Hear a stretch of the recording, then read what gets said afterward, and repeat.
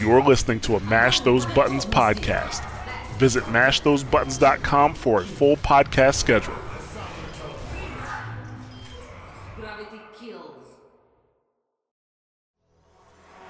This year, Mash Those Buttons is proud to announce that we will have 3 shows participating in World of Podcasts at Con Before the Storm presented by Medieval Times.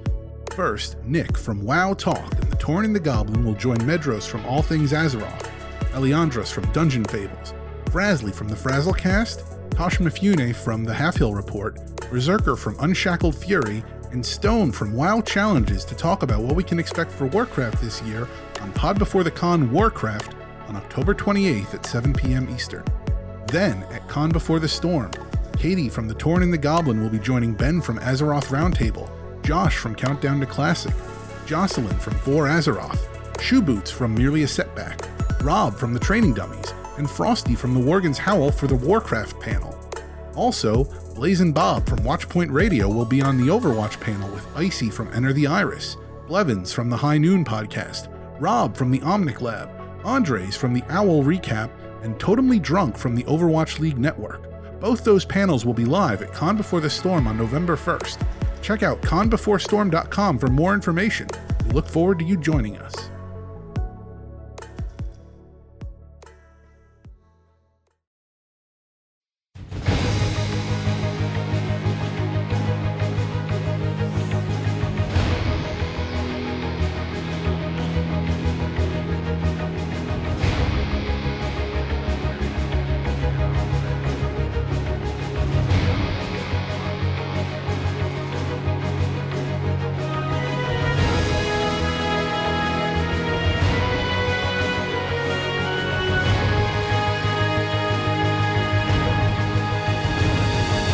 Hello and welcome to the very first Watchpoint Radio community episode. Really happy to start getting these out. We've been planning this for some time, or at least planning to get started for some time, and now we're finally rolling out the episodes, and hopefully we can keep these going on a regular basis. Episodes 1 and 2 will be pretty close together, and hopefully we can get at least one episode out every month. Basically, if you don't listen to Watchpoint Radio, which I'd be surprised if you're listening to this and don't listen to Watchpoint Radio. But anyway, if you don't listen to Watchpoint Radio, the goal of these episodes is to showcase community members directly. The community, the Overwatch community, has stuff to say. And so we wanted to give them a platform to come on to the show and, talk about whatever topic they want to talk about. And, we go back and forth with them. And that's exactly what's going to happen on this show. You're not going to hear too much from me or from Bob or from Kinder. Well, you're going to hear from us, but the star of these shows are the community members. So first of all, I'd like to give a huge thank you to the community members that reached out to us when we said this is something that we wanted to do. They took the time to schedule with us so they can come on the show, and, they brought topics to us. We didn't prompt them for topics. They brought topics to us, and they did. I think that everybody here did a great job. We recorded the first 4 community episodes around the same time, so that's why episodes 1 and 2 were going to come out close together. I didn't want to leave a big gap between those episodes since they were they were recorded so close together, and they were, in my opinion, very good. So without further ado, let's get into our first community member. His name is Finn Flood. If you are in the Watchpoint Radio Discord, you probably know who he is, especially if you play on PS4. He is one of, I would say, the community leaders we have for the group that plays on PS4. Him and Death Squad OG organize game nights for PS4. So, like I said, you may be familiar with Finn Flood, or as I call him, Effin Flood for some reason, wrong all the time. That's not how you say it. It's Finn Flood. But he wanted to come on to the show and talk about his journey from Xbox to PC and then back to console, but a different console. He plays primarily on PS4. So, that says something, because most of the time when people go from console to PC, they stick on PC, but not Finn Flood. So without further ado, here we go. This is my kind of city. Lights, camera, action! Okay, we are here with community member Effin Flood. I did get that correct, right? It's Effin Flood? You did not, actually. Oh, no? Oof. No, it's Finn Flood. It is Finn Flood. But I've been letting it slide because I appreciate effing flood as well. It's you actually corrected us on stream, and I was like, "Oh, right, it's not fin flood, it's effing flood." I just remembered it backwards. So go me. Yeah, no, it's totally fine. Yeah, so we are here with fin flood. Now I remember, I just embarrassed myself. I'm gonna keep it in the podcast. I'm gonna etch it in podcast history. Yeah, to get it correct. Death Squad and I usually get a good chuckle anytime it's said effing flood. So yeah, you've done well. You've done well. I feel like if we're angry with you, it could be effing flood. Yes, that works as well. Yeah, so you are here to talk about, well, I guess the different platforms, because you're hitting the trifecta. You play on Xbox, you play on PlayStation 4, and you play on PC. Correct. All right, so let's hear. What do you want to talk about? Yeah, so I started, I want to say around season 3 or maybe 4. I bought the game for my son, and I was watching him play. I'm like, dude, what the hell is this game? Like, how do you pay any attention to what's going on? It's so fast. And I'd always played like all the Call of Duties and stuff, and old school Quake gamer on PC, and represent. And I kind of played with him just a little bit here and there, and generally was like, I can't keep up with this. I'm too old. My eyes don't understand how fast everything's happening. And then I found Bastion and just started playing him. And then I was like, you know what? This guy's a little more my style, because historically I've done kind of the camper situation. Lots of sniping and stuff. So you were a quick camper? You filthy dog. I know. Filthy camper. Oh, but you know what? I didn't die. I might have had only 2 kills, but I did not die. So I found that, and I was like, all right, I'm going to get good with this guy, and we'll see how it goes. Because I like robots, it's kind of camper style a little bit, and then I was just getting my ass handed to me no matter what I did. I was like, all right, maybe this isn't my dude. I've got all these other people to choose from. Then I found Diva. I was like, oh, I'm home. I love this game. Started playing the hell out of Diva, and then I got to feel like I'm doing something wrong. Started playing competitive, watching some videos, this is how you do these things, and found the podcasts and started paying attention to that. And just gradually over time, it's like, man, I'm gold here in comp. I feel like I can do better. I've got a PC. I'm going to PC. Everyone says this is where the game is real, right? So I get over there. That's fine. The transition wasn't bad for me. It took a little bit of kind of muscle memory shift, right? So the ability to turn so fast just blew me away. I was like, holy crap. Like this is a whole new game right now. Well, and PC starts you at 15. So if you're running at 1600 DPI, you move you could literally do 4 rotations with just the flick of your wrist. Yeah, I know, yeah, it's ridiculous. I don't know why their sensitivity is just they're so new to first person shooters. That's all I gotta say. I keep mine at 2.5 or something like that, and it's still almost too high sometimes. But I mean, was it easier for you because you had played PC games in the past? I mean, I think that has a lot to do with it. I think if you've never, especially a first-person shooter, right? If you've never done that style of game, I think it would be very, I don't want to say difficult, right? But the learning curve in general is just longer.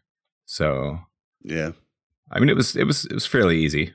I didn't, I've been playing PUBG and stuff like that, so it wasn't completely new, right? But having gone from one to the other, it's kind of like when I traded in my WRX for a Jetta Sport Wagon. It was like, I can't drive this the same way I drove that car. So, and it's hard to go back in those situations, but you still do go back and play console, even though you play PC now, right? I do, yeah. So the experience between the 3 systems, I think, is very different.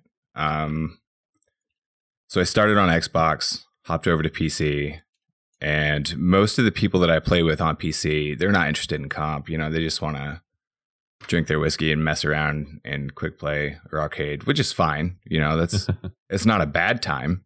But I want to do comp, right? And that's kind of the running joke is like I'll hop in their Discord and be like, all right, let's play comp, and they all laugh at me, and then they go play Grand Theft Auto or something. I'm like, cool, thanks.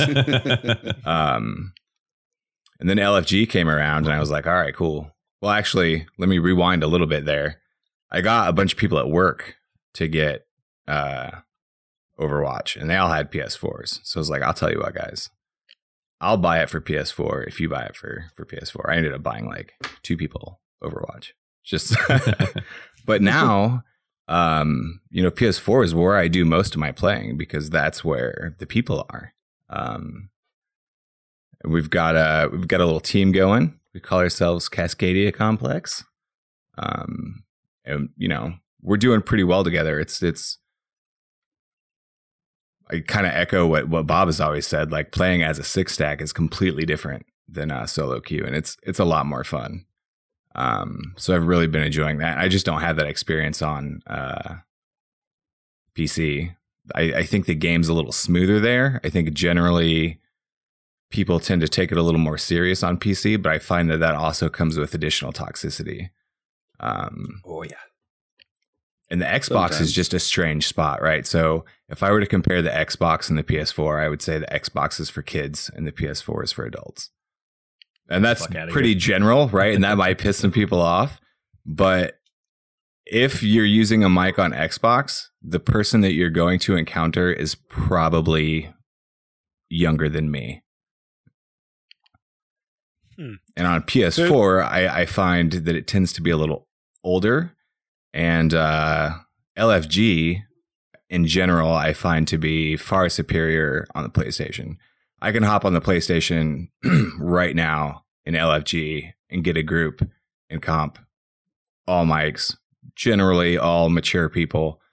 I can't do that on PC. I can set my filter, hit refresh, and I'll wait. I'll create a group and I'll wait for 10, 20 minutes before I get 6 people. So that's, it's all very different, but I enjoy PS4 the most at the moment. I mean, I wonder if that would be a very broad statement, but I wonder if that goes back to, older gamers or just maybe a little bit, are not diehard. What's loyal? They're like loyal to the PlayStation, so they've all got PlayStations, whereas the Xbox, a lot of kids grew up with that, but I mean, it'd be kids that are in their 20s right now. Yeah. I'd say it's all comes down to price. Parents want to get their kids a game system. The Xbox is cheaper right now. We're getting an Xbox. Like, in my experience, that's how it's always been. The cheaper console has the more I thought they're young the same players now. on it. I thought they're both $300. I thought the PS4 was still more expensive. I think they're around the same price. The Xbox has typically always been a bit more expensive. The new because Xbox. they had to have the Xbox. Well, no, just the Xbox One, simply because it was $100 more expensive on a launch. So for them to come down to $400 was a price dip for them. But yeah, it's a little surprising, mainly because Sony has vastly outsold, Microsoft on the Xbox. So you would expect for there to be a larger range of people on the PS4 in general, and that would include more, squeakers. Pretty much, that's what I would expect. But you're saying that's not the case. In my experience, it's been the opposite. Yeah, and I don't know if that's because I think they're both kind of culty, right? Like the PS4 people are diehard PS4 for life kind of folk. And the Xbox are kind of the same way for that. And then you've got the master race shit for PC. They're all kind of culty in their own way. But it's been my experience that the PS4 community tends to be a little more serious, right? I think the gamers there, as far as the competitive scene goes, tend to use the PS4 for that kind of play, and where the Xbox feels a little more casual to me. Well, the thing about the PS4, like if we're going to talk about just between consoles, between the PS4 and the Xbox, the PS4 definitely has more of a competitive scene in general. Yeah. You talking about from like, and I think that generally has to do with the fact that it sold way more units out the gate. The Xbox has been doing an okay job, catching up, but for the most part, they have and I mean, if you've looked at the latest E3 presentation from Microsoft and a couple of things they've been saying over the last year, they already know that this generation is lost and they're moving in. They're preparing for the future. The Xbox, the people I know who have Xboxes, and of course that includes myself, are generally more of Xbox loyalists. I mean, I have an Xbox because I was like, I got $400. Fuck it, like I'll go ahead and get an Xbox. That's how I ended up getting an Xbox one day. Now didn't get the Xbox because I'm a loyalist. I got the Xbox just because everything synced up with Windows, like with Windows 10, and like they talked about when the Xbox first, the one first came out, they talked about how there'd be the games that are on that you buy and you get it for PC and Xbox. Took a long ass time to happen, but now that's finally happening, and that's a really cool feature too that Sony doesn't have. Yeah, but I mean, you make a good point though. Like, people are going to play where their friends play, right? Yeah. I mean, it's probably one of the reasons why Destiny right now, or Destiny 2, I should say, is still probably most popular on the PS4.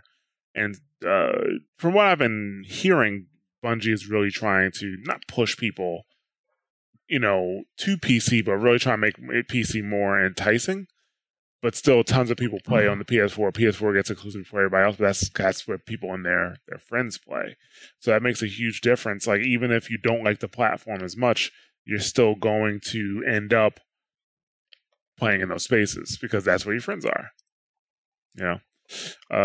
But you said did you move from Xbox to PS4 first, and then you came to PC after that? No, it was Xbox, PC. Because I was like, screw this, I want to play the game for real. And then kind of just played it by myself, and solo queue sucks, It sucked real bad before LFG. Now that that's there, it's not so bad, but again, like finding a group there is is pretty difficult. And then I went to PS4, so I almost never play on Xbox anymore. Sorry for my Xbox friends out there. But yeah, I think it's probably pretty even that I play. Well, probably 75% of the time is PS4, and the other 25 is going to be PC for me right now. Yeah, and I got to be honest. Like, when I do play on a console, I prefer to play on the Xbox mainly because of the controller. The controls feel way better on the Xbox to me. And then again, recently I've only usually been playing with listeners. Like when I hop on. Or if I have my Xbox turned on, I'll see a listener on, and we'll hop on and we'll play. But generally speaking, yeah. But like from a controller perspective, I prefer the Xbox. That's the only reason I would prefer out of those two. At this point, I don't play it enough on either console to really have an opinion on the console community of like in general. Of how those communities generally work. I do know that more of our Xbox community members for WPR still play Overwatch, where a lot of our PS4 community members went to go play other games like Fortnite and COD and stuff like that. So, but what you have on PC right now? Do you have an account in Gold or Silver? I can't remember the last time you played. I have one in Bronze. On my way out, I think. Thanks to Kinder's Sage Torb advice. And and the other one's high silver at the moment. I'm almost back in gold. But I've almost been plat a couple of times. I just, I get on these losing streaks, and then I'm like, all right, fuck this. I'm going back. I tell people all the time, man, gold is quicksand. It's nasty. It's nuts, man. Like, it's nuts. Like, I know, man. That's a It's good not as bad as time. I had bronze, some though. Good times soloing in gold last night's DPS. Yeah, was last a pretty night. good Wait till time. you catch a losing streak and like you end up like in low gold. I did catch a pretty big losing streak at the end there. I started out real good, and then it went real bad, like the opposite of how it started. Right. Like it's weird because like if you're like in high plat, I generally find that once you hit a certain area of platinum, you're going to start winning more because your skill is going to outweigh and you'll be able to, carry a bit more. But when it comes to gold, it's like, no, it doesn't make a difference, man. Like sometimes like you just like when you get caught in that gold trap, it just sucks you in. It's things that you would never imagine. Like, okay, like this person is playing Doomfist into Doomfist counters. This person's playing Rhine into Rhine counters, and they won't get off. Or like They're doing their own thing. Like last night, I had a 4K with Genji, and there was still 4 people on my side still left. I died, so it was 2 versus 4, and I'm coming back, and they all die. Like, yep. I mean, it's nuts. And I mean, I just killed him, so it wasn't like they came back. No one got rezzed. Just 2 people killed 4 of them. Yeah. And I know on PC it used to be, if you grouped with 2 or 3 people who had the skill, you could help somebody move out of silver and through gold and even out of gold. I gotta be honest, I'm playing the best Overwatch I've ever played in terms of my skill, and it feels harder to do that at this point. And I think it has a lot to do with community attitude. Like people like just don't listen at all anymore. Before, if at least I got on a microphone and you can show some competency in something and help lead the team, they will kind of listen to a little bit and help out. Or maybe you can even just help enable somebody to be there, better than they were, like help the DPS by going Zenyatta or something like that. Yeah. And or just go to tank that actually hits W. Yeah, a tank that hits W. And those tactics don't tend to be working so much. Do you hit? I guess I'm doing that. So you hit the same type of roadblocks on console, or do you see something different? I think for the most part, they're the same. Every once in a while, I kind of notice that the meta is slightly different. Like if I hop on PC, I'll see a lot more Sombra, for example.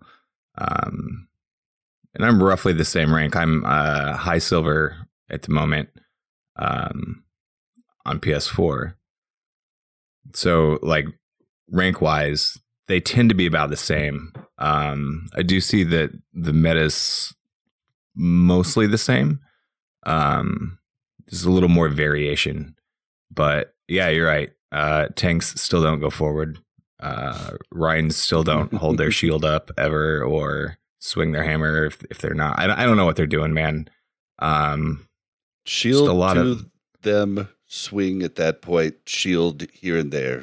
Like, there's a good rule of thumb. You should be shielding when they're using special moves, but yeah, but if there's nobody behind you, you should probably do something different. And I think that's kind of one of the major problems, especially with bronze, I find, is that like I know I'm in bronze, and I know it sucks down there, but I don't think other people care, right? Like I care. I want to get out of bronze. I don't think anybody else that's in bronze cares that they're in bronze, right? So they're treating it like quick play as far as I'm concerned. I'm in there. Hey guys, stand behind my shield when I hold it up. Heal me when I go forward, when I swing my hammer, or, depending on what I'm doing. Or if I'm Zen, right? Like shoot the thing with a purple ball, and they're like, I'm going to go play in the corner with Mei and die. Like, come on, stop it. So yeah, it's just a strange. The bronze is even stranger than gold, Jaw. I guess is what I'm trying to say. It's it's very different. At least in gold, I feel like people are kind of trying. It's like, yeah, I'm in gold. I'm a pretty good player, average. I know what I'm doing. I don't have to listen. But they have kind of the same goal, right? We need to get the payload moving. In bronze, it's like, I'm here to shoot somebody in the face for 10 minutes and then I'm going to leave and I don't care what happens. I'm going to be Junkrat and stand right in the middle of the point by myself. Yeah. Lots of DPS Moiras that get really obsessed with how many eliminations they have, which, I've died 8 times because nobody's healing me kind of thing. Oh, but you've got 40 eliminations. Cool. Thanks for playing support. Starting to get tilted just thinking about it. Moira. It's hard, man. Moira's like, why am I gold heals and gold damage? Because everybody else dies and they wait to kill you last, you jerk. Kenda, you had something? I saw your. I don't mean to hijack the interview or anything from you, but I was just going to ask, is there anything that you would like to see on console, that you would like to see the developers do on console that they do for PC, like in particular that you can think of? I don't think so. I think they do a pretty good job of keeping them all the same. And I know you guys were just talking about that too, right? Like Blizzard kind of neglects console, but I don't see it really. I mean, if they would give me the ability to turn faster, I would appreciate that. Aside from going keyboard and mouse, which by the way, I don't think they'll do. I would like to see crossplay between Xbox and PS4. I don't necessarily think it needs to stretch to PC as well, but if the two consoles could play together, that'd be cool. That's a Sony problem though. But yeah, I mean, like, I never play Torb on console, so I don't notice any of that, right? The fare changes that are coming, people are saying, oh, it's going to be so much different on console. I honestly, I'm kind of excited for them. I don't think it's going to be the headache that everyone thinks it's going to be. So, I mean, unless you can give me an example of a thing that's on PC that's not on console. I was just thinking in terms of things like more frequent balance changes, PTR. PTR would be good. Yeah. I think pretty much everybody on console agrees that PTR on console would be amazing, but that might be hard to implement. I don't know. Have any games done a PTR on console? What's that? The Division, I'm pretty sure has a console PTR. Oh, does it? Yes, I think so. So PTRs or PTSs on console are definitely possible. I'm pretty sure it's a money issue though, because for example, the beta client for Overwatch is not the Overwatch client. If you had the beta client for Overwatch, you can still have it on your computer. It just won't work anymore. No, your computer on your console, it just won't work anymore. So all they have to do is make a separate client, just like they do for PC. That's definitely possible on console. The difference is that every patch that they do, especially when it comes to Microsoft, Sony I think is a little bit better with this, but Microsoft is fucking ridiculous. They got to pay for it. They have to pay for patch certification, and that's the issue. You're talking about a public test realm where they're probably going to be patching it on a regular basis, and every single patch has to go through certification. Yeah, and that's Microsoft obnoxious. Microsoft and Sony both offer same day patch certification, so they can do that, but it still costs we're talking like thousands of dollars it costs to put a patch in certification, and that's because Microsoft did that because they didn't want developers just putting patches out, and now we got to fix this, now we got to fix that. Like, they want them to put a patch out that's going to work, and that is it. That's what they want to do. They want to deter them. So it's definitely possible, but it's just like financially it doesn't make sense to give people a test server on console. But you want to? I mean, I think we're good to wrap it. You want to leave us with anything in closing? Just thanks for having me on. I really like the idea of the community episodes. You guys are doing a good job. So, well, thank you very much. Thank you very much. Yeah, we appreciate you coming on, being the first. So this is going to be the example of how we do the rest, or how not to do the rest. Cool. Do it make the cut or no? Yeah, well, it definitely makes the cut, but we'll see. We'll see if I make notes. The notes I have afterwards, like, can't do that again. Yeah, but thanks a lot, and we're glad to have you as part of the community. I know you and Death Squad have been really leading up those PS4 game nights, so I really do appreciate that. Yeah, we're trying. We need more people. We get Well, like one or two will show up, and then I bring my crew, and he brings his crew. So we usually have enough. We had CS show up for the last one. So they were the two. CS showed up on a Friday, and that was a good time. He's a top 500 player. And we kind of joined his crew and did some crazy custom Genji stuff, and that was a pretty good time. Sort of spread the word of WPR. Because they're all Nice. Omnic Lab dudes, but yeah, it's Okay. good. We need Well, we need nice. more folks in the We'll keep, PS4. we'll You keep can tell spreading the they're word like, on there. what's that? 6 degrees of Kevin Bacon. Mhm. Well, they have Bob, who does a podcast with Andreas, who also is on Omnic Lab. Right? Yeah. Yep. So, but all right. Thanks a lot. And we'll go ahead and get on to the next one. That's a star performance. All right. And thanks once again to FinFlood for being the first, community member on the show. We won't always put these out in order that we record them, but I figured, he was the first one to come up. He's going to be the first one out the gate, no matter what. But let's keep it moving. Our next community member is Wild Thane, which, if you have been listening recently to Watchpoint Radio, we did talk about him and we brought him up because, Overwatch has made some improvements or some changes to their colorblind options. And even though it's a step in the right direction, it's not exactly what the game needs. So Wild Thane put together a great post in the forums. He also made a great video detailing what the colorblind community members actually need from Overwatch. And now he comes onto the show to talk about it a bit more in detail. So, without further ado, here's Wild Thane. Step right up. Okay, so we are here with Wild Thane. How you doing, I'm Wild doing Thane? really well. Thanks for having me. Hey, no problem. Thanks for coming onto the show and for your segment. I know you want to talk about color blindness. We talked about it on WPR. Yeah, it was already. really cool to hear.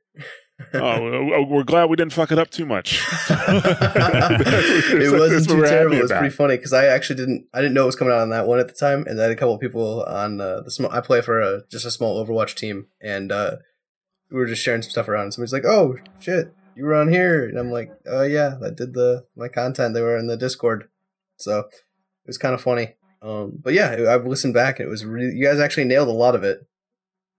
Oh, good. Yeah. I'm glad because I was really worried about we're probably going to fuck this up. I was worried about it. Yeah, No, you should have heard it's- Bob talking yeah, about this thing. I was like they said it, and I was like, I don't really feel comfortable talking about this. I mean, I don't know anything about it. And I was like, hold on, I'm gonna call my cousin.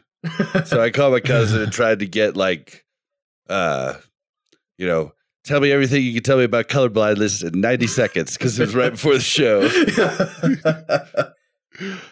Yeah, so now that you're here, we're hoping that you can, expand a bit. Tell us about the I guess you could talk about, Yeah. you want to talk about color blindness in gaming and then also what you're experiencing in Overwatch. Absolutely. I mean, I've been colorblind my whole life. It's not. I do have one friend. My best friend actually got his colorblindness from an injury, from a seizure he had. However, usually it's genetic. So, my parents actually realized I was colorblind because I would call the FedEx truck the green truck. They were like, "This Oh, kid man. knows all the moons of Saturn, but can't tell that's the brown truck. There may be a problem."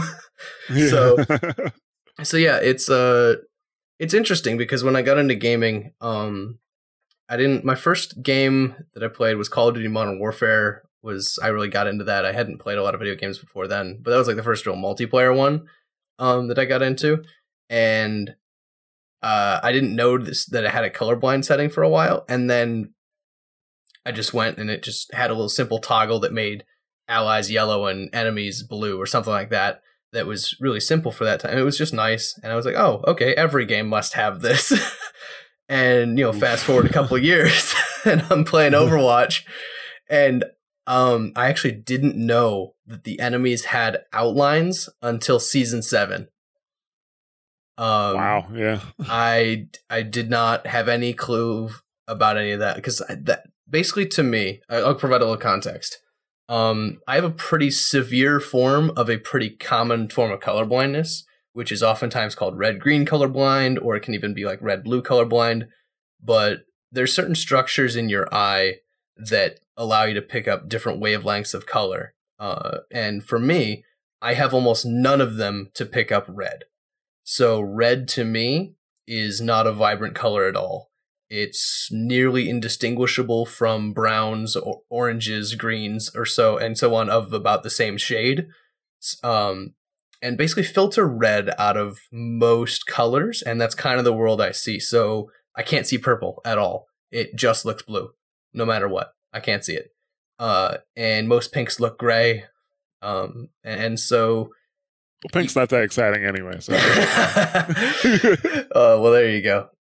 It's kind of interesting, though, because like if some super, super vivid pinks, I can be like, okay, I can tell that's pink because there is so much red in it that I see it as I pick up enough of it that it actually looks pink. But it's kind of weird. Anyways, the problem with Overwatch for people who have that type of color blindness is obviously a lot of effects in the game are red that are enemy effects. So it's kind of it's fine for like barriers or things that have very defined outlines. It's hard to pick them up, but you can kind of shoehorn your way around it. But it's the little details and the things that are just faint stuff that normally you'll pick up super easily for your eyes because red is a vivid color to you. I mean, at least that's what I've been told, is that red pops on the screen. So something like an outline for an enemy McCree that stands out like a traffic cone against any background. To me, if say you're attacking first point of Route 66 and they have a McCree on the cliff face on the high ground on the left side, if I see that McCree with regular non-colorblind corrected settings, and he's got the red outline, and he's standing in a shadow from that's cast by that wall, he's almost invisible to me. I can't pick it up. Really, there's no outline there. It's the same kind of shade as the brown and the shadows and whatever skin he's got on, so it might as well be invisible.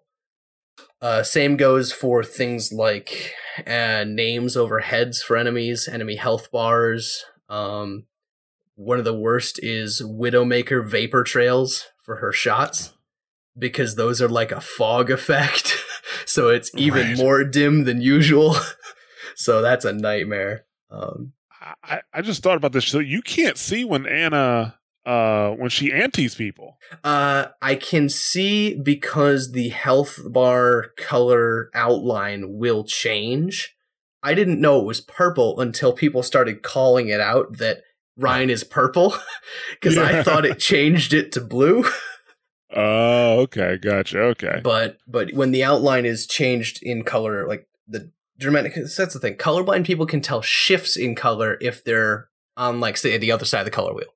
So if it shifts from like red to blue, there's very obvious change. We can pick that up just fine. But if it shifts from green to orange, might as well be the exact same thing.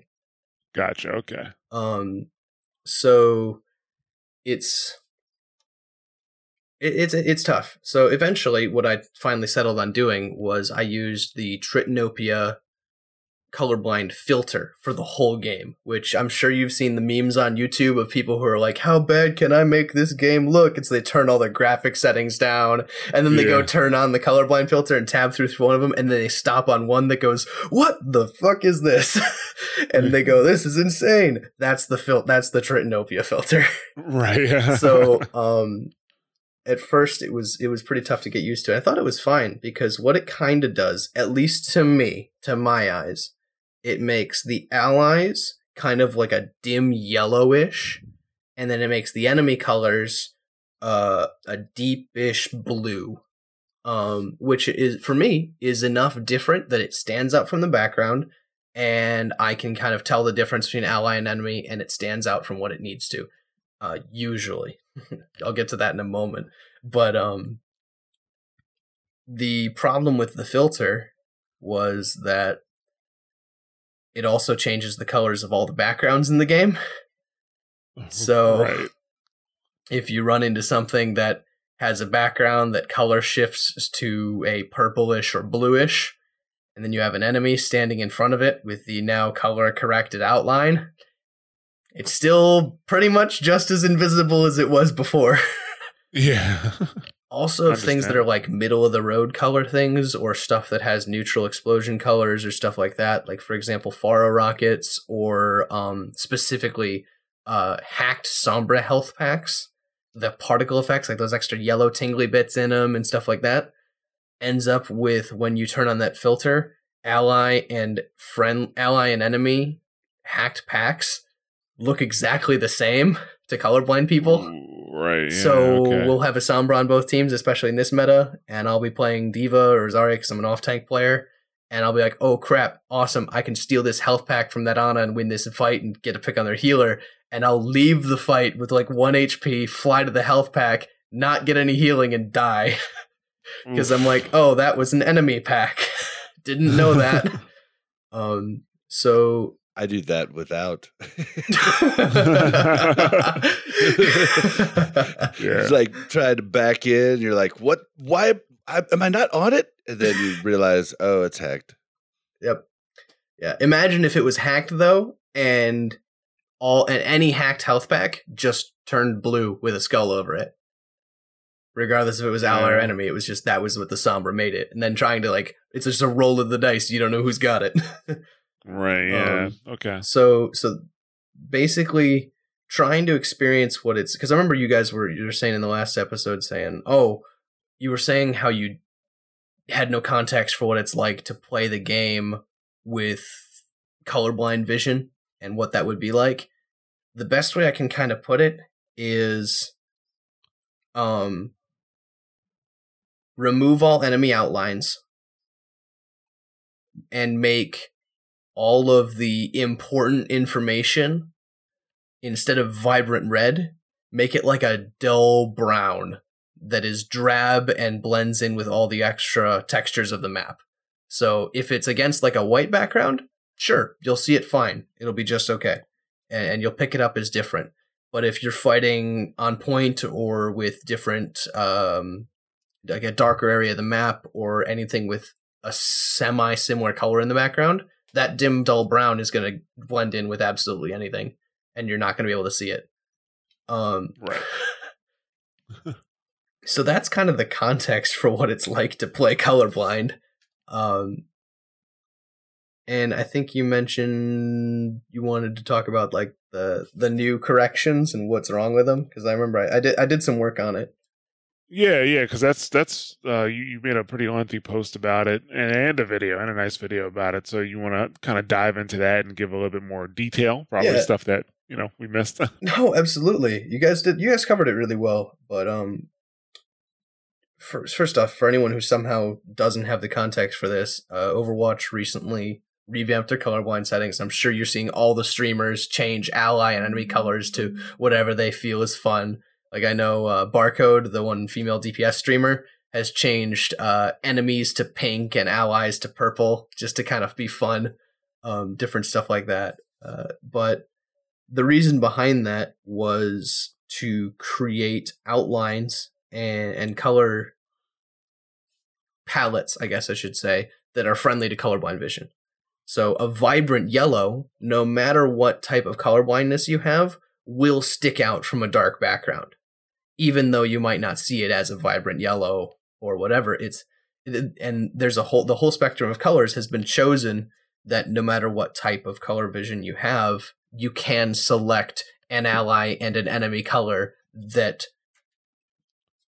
are easy for your eyes to pick up against different colors, which is an amazing move. It's absolutely stellar, completely game changing, and simply on the subject of enemy and ally outlines and health bars and effects like that, it works perfectly. It's amazing. I played for it on the PTR for a while, and I ended up settling on yellow for ally colors and a neon blue-white for enemy colors because it was just so bright. It stuck out against everything. And I could finally see the out. What's up? Did you know it was a blue? Like, Or could it have been something else? They label it. Okay. Yeah, no. I mean, it's a legitimate question. No, it is. For me, when I look at it in game, it's pretty much indistinguishable from white. But that's just probably from the light shade. But yeah, yellow was always my favorite color growing up because it was one of the only ones I could see and get right. That'll do it. Yeah, it was a good time. But yes, so it was awesome. And my friend who was colorblind has a weird version of yellow and blue colorblindness. So none of the actual game filters work for him either. Even though I'm able to use the Tritopia one, he was able to find colors that worked for him with like a teal and something else. So that was really cool. The big problem though is that there are some inconsistencies with effects in the game where they're not being recolored. And I understand. I've spoke to the devs a little bit on this. Like I spoke with the community manager, and it is they're not unaware of this issue. Myself and I'm sure you've heard of the streamer Colorblind, and a couple of other members of the community have all reached out to them on this subject. Kind of once I did the research and passed it around to all those figures, they're like, okay, we'll get in touch and kind of signal boost it. But so I spoke to the devs and they're not unaware of it, but it is a lot of work that they can't do super quickly. But the problem is that effects are not being recolored across the board. So, for example, when I have those settings configured that way, and enemy colors are that neon blue and ally colors are that bright yellow, if there's an enemy Reinhardt, he'll have a blue health bar, a blue hero outline, and all that stuff. But if he puts up his shield, it's still red. So there are still a lot of effects in the game that are being tied to the default ally and enemy colors for the color scheme you're using. So a lot of effects are still red or blue, regardless of what color palette you've chosen for those ally and enemy colors, which might seem like, oh, it's just kind of, it's a pain. You kind of get used to it. You know that red's enemy. But the reason I'm switching those colors is so I can see those details. And if Widowmaker vapor trails are still a dim, foggy red, and you can't see them at all, and it extends to any number of other effects in the game, which were all covered in the video I did, it's really confusing. So it must not be the same as the Overwatch League then, because Ryan's shield is the same color as all other effects and all that. So it must be a little bit different than what's in the actual Overwatch League. Okay. Yeah. At the very yeah. Sorry, go on. No, you can go ahead. You can. No, community segment. I just don't understand why they wouldn't recolor Well, from what I understand from talking to the devs is in order to do that, they have to go through and completely recolor every single particle effect in the game to each color that you can select for colorblind mode. So that makes me think that they have to do that for each and every Overwatch League team. They do, and all the new ones that just came in. From what I understand, though, is that was a part of that huge time block that they took for a couple months beforehand where they had their whole art team doing work on making the Overwatch League skins. Oh, nice. We got some coloring bucks for you guys. Yeah. Come on, color time. Basically, yeah, and they just gave those people that a huge coloring book of all of the effects that are possible in the game, and they just recolored them all to match the exact same colors from the team colors. This is why modularity is important, kids. Oh yeah, and from what I understand, it's issues with the code that they can't just, drag and drop X color into a graviton. You can't just make a graviton purple just by changing a color value to be purple, just like they could with the UI colors. Yeah, I mean, there's no doubt in my mind that the Overwatch League client and the client that we have is different. It is not the same Overwatch client. It's completely different, yeah. Yeah, because there are just certain considerations they don't have to make for the Overwatch League, like, you know, playing off LAN is not a consideration they have to make for their netcode on the Overwatch League. You know? So it makes a lot of sense. It's a really, really important issue though, because if you have somebody, even if you're not colorblind, because I know a lot of people probably ignore this or ignore threads like that because they're like, well, I'm not colorblind, so I'm never going to use those options. But if you have somebody on your team that's colorblind, that can't see when D.Va has her defense matrix up, and they're playing Zarya, and they keep throwing their graviton into the defense matrix, that's a problem. Especially as a Zarya player, it's infuriating. Yeah, like that is a problem for you. Like, yeah, that's a problem. It's a problem for everybody. So it's something that definitely needs attention. And I'm very surprised that Blizzard has not dedicated more resources to Overwatch than they have. Like the Overwatch team size, it feels like it's stayed relatively the same. Do we have any kind of numbers on what their dev team is like? Not recently. Okay. The last I heard, it was like sitting somewhere around, and this is just a round number, obviously, somewhere around 100 people. Give or take. I thought it was like 200 some. Maybe I heard that wrong. Yeah, like I don't know. Like that's Hearthstone has more than that now. Like I said, it's been a long time since I heard, but it was like, you know, their team came from a game that failed in the first place. Yeah, and they just needed to come up with something. But the simple fact that one, they built a brand new engine. Two, this game had a ton of hype behind it. You know, you would think they bolster the team some more. It's their newest IP, and they'd be able to handle issues like this, especially when it comes to competition, which is probably the biggest reason they should have features like this. I mean, and even features that aren't necessarily targeted at colorblind players, could help colorblind players, like forcing team skins. There's there's so many games that have done that in the past that if somebody is on the opposite side of you, you can force what skin is being worn, what color it shows up as. Or just do Halo. Like it's red versus blue. Yeah, exactly. And then it makes it very simple. Yeah. Like those games are really distilled down to their competitive, you know, because the more competitive a game gets, the more gets shaved off of it. It gets rid of the cheese. Exactly. You know? And Overwatch is in a unique spot. And I bring it up all the time that I understand why they have their middle of the road development and design and balance philosophy. I get why they have that, because of how Blizzard likes to focus on fun versus competition. But if it's competitive, that's fine too, you know. But with Overwatch being with them really trying to push esports to the next level and make it as competitive as possible, there's some features that they need to really get into the game. Like, I mean, oh my goodness. And also, if you're talking about it from perspective of not even just for colorblind correction, just if you're talking about this as growing the game competitively, I've played in a handful of different leagues or on a couple different teams. And a lot of times they'd stream games and broadcast games, and like to have it in the client that you can set team colors and it suddenly changes effects to be all white or all blue, or that's so huge. It grows your audience. It makes it a better spectator experience for tier 2, tier 3 and below play. You can then build that, and all of that would feed back into colorblind correction. Absolutely. So I don't know, maybe we'll see a bit more progress in that aspect, because maybe they'll start taking it a bit more seriously as things kind of continue, right? Because year 2 with the Overwatch League coming up, the spectacle is the big spectacle of it is kind of gone, right? We had year 1, we saw how that went, and now most of the people who are going to watch the Overwatch League are people who are into the Overwatch League. You know what I'm saying?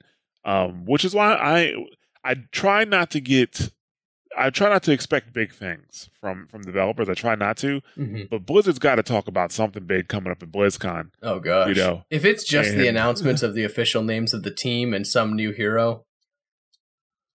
We talked about this last show. I'm calling it right now. It's going to be, they're going to announce the names and logos and jerseys and possibly rosters of all the new regional teams, and they're going to announce a new hero. And I think that's going to be it. And a cinematic and a map. Yes, cinematic, and I'm not even going to say a map. I think I'm going to say maybe a map. They just came out with Busan. I'm going to say maybe a map. They've always done it, though, because even the first year, they came up with the Eichenwald, and then after that... You're right. Yeah, they did Eichenwald. So yes, it's probably a map then. Yeah, so And you were right, by the way, John. It is a team of about 100 people, according to Jeff Kaplan. the team about 100 people. Yep. Yeah, Hearthstone. Well, this post was last year. Oh, so okay. So I was just gonna say Hey. Hearthstone has more than that now. Yeah, like they could have expanded. Blizzard's a weird company. Blizzard is huge. Like I know that I'm pretty sure Blizzard has over 4,000 people working for it. That's a large organization. Wouldn't And surprise that's me. not including Activision. You know, Activision became the largest publisher because of the merger with Blizzard. With Blizzard, you know? yeah. Yeah. So yeah, I'm just surprised they're not dedicating more resources to it. I'm like, I know you guys aren't doing too much with StarCraft. I'm just kind of Let's just a few people over there. Throw some people over there. Let's see. So- You guys at StarCraft, you guys have worked with colors before. Can we give you this coloring book and just have you copy and paste this hex code? I mean, actually, to be honest with you, in terms of competitive gameplay, the game that they probably have that has the most experiences at is at StarCraft. You know, Mhm. I mean, I can sit and argue about how they balance Terran a bit, but I'm gonna let it go.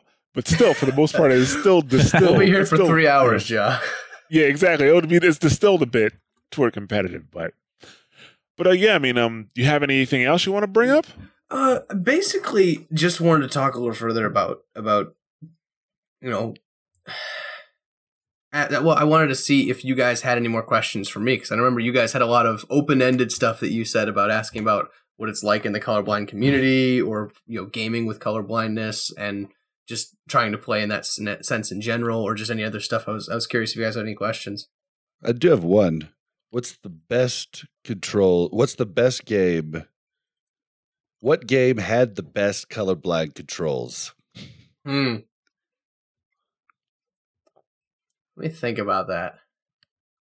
Part of me wants to say Call of Duty because there was very few things to change. All they did was change it from red and green for ally and enemy to blue and yellow.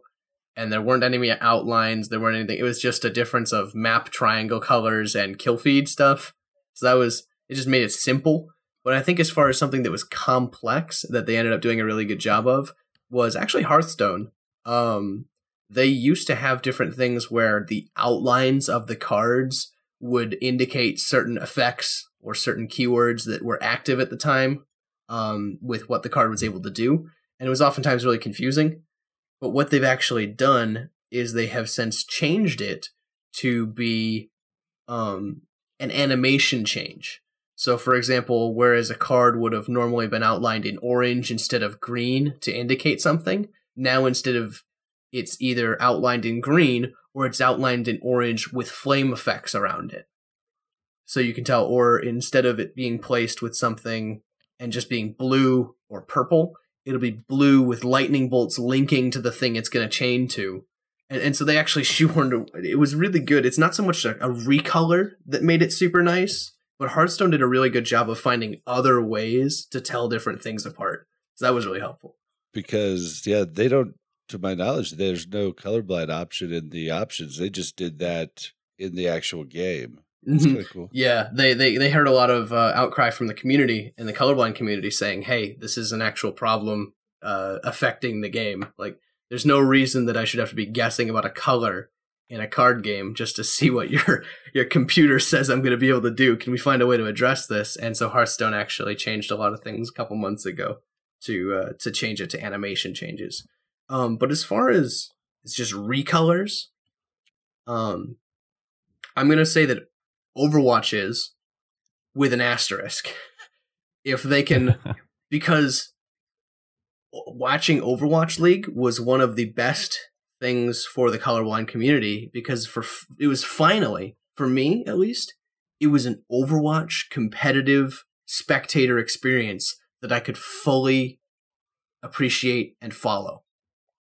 I was able to tell which team was which a lot easier. I was able to tell effects differently, and everything was so clearly defined that it was an ease to watch. It was a very enjoyable experience to watch Overwatch League, and having experienced the level of correction that they have changed in this game on the features that just went live, it is the best colorblind correction I have seen in a game yet. Because it's so versatile, you can choose what colors you set ally and enemy as depending on your colorblindness. The colors are vivid. It recolors consistently for the things that it does recolor. And I think all they need to do is just fix the inconsistencies and make it recolor everything for the team. And they have nailed the best colorblind correction. Nice. Well, Blizzard has a really good chance here to actually nail a precedent for that then. And that'd be really good for them. Absolutely. Because previously in every game, it has simply been a matter of turn on, toggle, colorblind correction on or off. And it was always geared towards red-green colorblind. And if you're like my friend Brendan, who has a weird blue-yellow colorblindness from a seizure when he was younger, that affected his optic nerve and his ability to see color, none of those are really very good for him.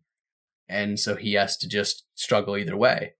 And so hearing him get into the Overwatch client on PTR, and he was just laughing so loud it was peaking the mic and going, guys, it works. It works. I can make it work. I can tell them apart now. That's just so cool. The end goal is just to we're waiting on them now to recolor the effects in the game, like Reinhardt barriers and Pharah rockets and Widow trails and everything like that, to match the color you've chosen, so that everything's identified with each team. Because right now there's some huge confusion. Like, for example, if you have the enemy color, like I do right now, set to a neon blue, but ally barriers are still being made blue, there's this huge confusion in your head where you have to associate blue of a certain type of ability with ally and blue of everything else with enemy. And so it just slows your reaction time. Like, it's not that it's impossible. You just have to take an extra second to think about it. And oftentimes in Overwatch, it moves so fast that you don't have time for that. So it's just an inherent handicap right now. But once they fix it, it should create an experience that feels a lot like you're playing during an Overwatch League game. But on the post that I made, there was a couple of comments that I wanted to bring up with you guys, from people raising an interesting point.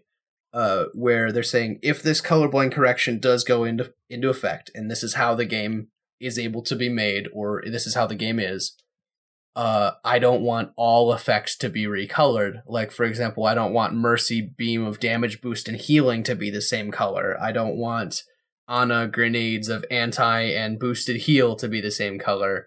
And I just wanted to bring that up to you. Like, from the non-colorblind perspective on the game, would you want any things to just not be touched and not be corrected? Or do you think it wouldn't impact your game too much? It wouldn't impact it almost at all. They made a bunch of different changes to animations going into the Overwatch League with the new color thing. So Mercy's healing beam is a wavy line, two of them side by side going like this. Then her damage is a jagged, like lightning line, and it's just one big fat line. So it's really easy to tell which one's on without any color. And so as long as other things don't creep in that don't look the same but do different. The only thing I can think of that's pretty bad is the Moira ball, and I always just have to remind myself, if it's lighter, it's healing. If it's darker, it's damage. But that's the only thing I could really think of, unless you guys could think of something else. Yeah, I mean, the thing about Mercy is, like, you're not going to not shoot at her if she's giving somebody a damage boost versus if she's giving a healing. You know what I'm saying? Like, it's not going to make a big difference. So no, I think giving the community or players individually options to change their colors or really work with their color settings, I really don't see a negative to that. You know. Yeah, so I don't really see an issue here. I don't think there's too much to the argument that I have heard. It's like, oh, well, if you can change all the effects to be different colors of whatever you want, it's an unfair advantage. And I'm just kind of sitting here, and to me, at least, my first thought on that was, I don't think it's an unfair advantage to make your information just as visible as it is to anyone else who, to them, red is a vibrant, standout traffic cone color. I'll tell you one thing. Like, I change my color of my reticle about once a month because it starts to blend in with everything else, and I start losing my cursor. Mhm. I change it to different color. I like rotate between 4 of them, and I change it, and then boom, I can see it really good forever. So I'll be doing the same thing if this is allowed. I'll be doing the same thing and just changing the enemy color to something crazy, pink and red and green, like neon green, just to change it up so that I just notice, quicker. Mhm. Because the Stands out as red different. does, the red starts to like blend in when you see it so much. Like definitely people, not as much as the reticle, but I'd see the same benefit as changing it often. Yeah, I mean, I changed my crosshair. Well, actually, no, my crosshairs hasn't changed. I should say for a long time. It's a pretty dark purple.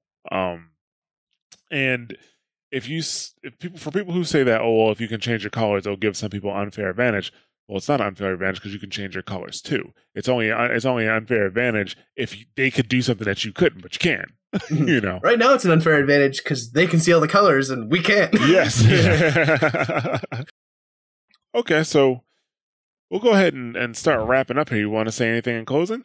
Not really. Just thank you so much for having me on. I really enjoy being here. Yeah. It's always nice to get people talking about an issue that you put a lot of work and research into.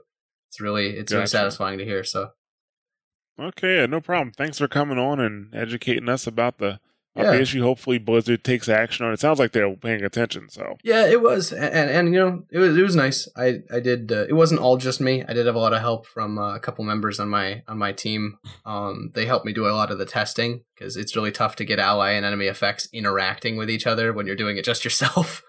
Right. So that was really nice. Yeah, it's hopefully we can get more conversation around it and get enough people talking that Blizzard is able to devote the amount of people and effort that they can really crank it out and get it fixed. Right, absolutely. All right, well then with that, we'll wrap up here and move on to the next one. Thanks a lot. Absolutely. Thanks for having me. Oh, that'll do fine. All right, and once again, thank you very much, Wildthane, for coming on to the show and, helping us understand what the colorblind community needs and, explaining it a bit better than we did on the show, what kind of challenges the colorblind community faces. And with that, that's going to end this community episode. We are going to try to keep community member episodes, to about an hour or so if we can. So only 2 community segments this episode. The next episode will also have 2 community segments. And then, from there, we'll also see where we can go, how many segments we can fit into one episode. Like I said, we're really hoping to keep this going. So if you have a topic that you want to talk about, reach out to us. Let us know. And don't worry about your microphone. We can see if we can get that worked out. Come to us, let us know you want to talk about something and whether you need to record from your phone or your mic isn't that great. I'm sure that's something that we can get worked out, but, definitely don't be afraid to reach out. Take a chance. We would love to talk to you guys. So, you can reach out to us via Twitter, which our Twitter is twitter.com/watchpointradio, or you can contact me directly on Twitter, which is twitter.com/churchofjaw. You can also reach out to us on Discord, come to discord.me/mashthosebuttons and, reach out to us there, or, send an email to the website, which is wpr@mashthosebuttons.com. There's so many ways to get a hold of us. And like I said, we would love to have you on the show to talk about whatever you want to talk about. That's what these community episodes are for. And I want to keep that going. So with that, I'd like to thank everybody for listening. I already gave you our social media info here, and I can't stress enough how much we'd love to have you guys in the Discord. We keep getting new members in the Discord, and it's becoming a better place. It was a great place before, and it just keeps getting better and better with each new community member that makes it into the Discord. If you do enjoy the show and you want to help us out, you can share the show with others, and you can also rate and review the show on your favorite podcast platform of choice. And if you want to take your support a little bit further, you can actually become a patron which is patreon.com/watchpointradio. You can buy Watchpoint Radio merch from our Teespring store, which is teespring.com/stores/smashthosebuttons. And you can also become a subscriber on Twitch, which is twitch.tv/smashthosebuttons.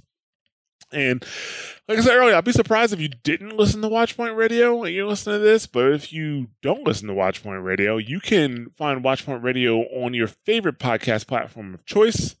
Every Wednesday, we try to launch every Wednesday. We've been pretty consistent with that.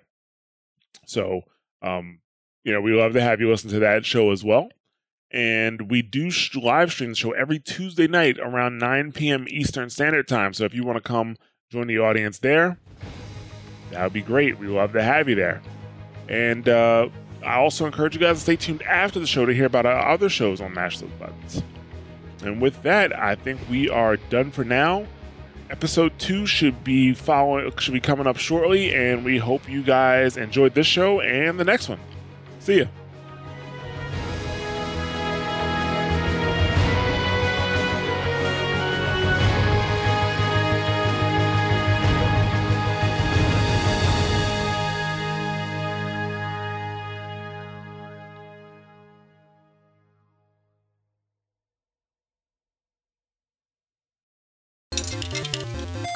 Thank you for choosing a Mash Those Buttons podcast. We hope you enjoyed the show. If you'd like to subscribe to one of our shows, you can find us on multiple podcast platforms across iOS and Android. Just search for the show on a podcatcher like Apple Podcasts or Google Podcasts and hit subscribe. If you can't find us on your favorite podcast platform of choice, just go right to the mashthosebuttons.com website, grab the RSS feed, and put it into your podcatcher of choice. If you want to check out some other podcasts you may enjoy, you should check out mashthosebuttons.com/shows. For World of Warcraft fans, we have 2 podcasts, WoW Talk, which is our news and community podcast, and The Torn and the Goblin, which is our lore and story podcast. If you enjoy Overwatch, make sure to check out Watchpoint Radio to keep up with the latest on Overwatch and its community. If you enjoy fighting games, make sure you check out Double Tap for the latest in the FGC. If you're a fan of The Division or looking forward to The Division 2, make sure you check out SitRep Radio. If you want to keep up with the latest at Mash Those Buttons, you can follow us on Twitter at twitter.com/mtbsite, facebook.com/mashthosebuttons, and youtube.com/mashthosebuttons. We'd also like to have you join our Discord community. So just go to discord.me/mashthosebuttons and join us for a chat. Once again, thanks for listening, and we'll catch you next time.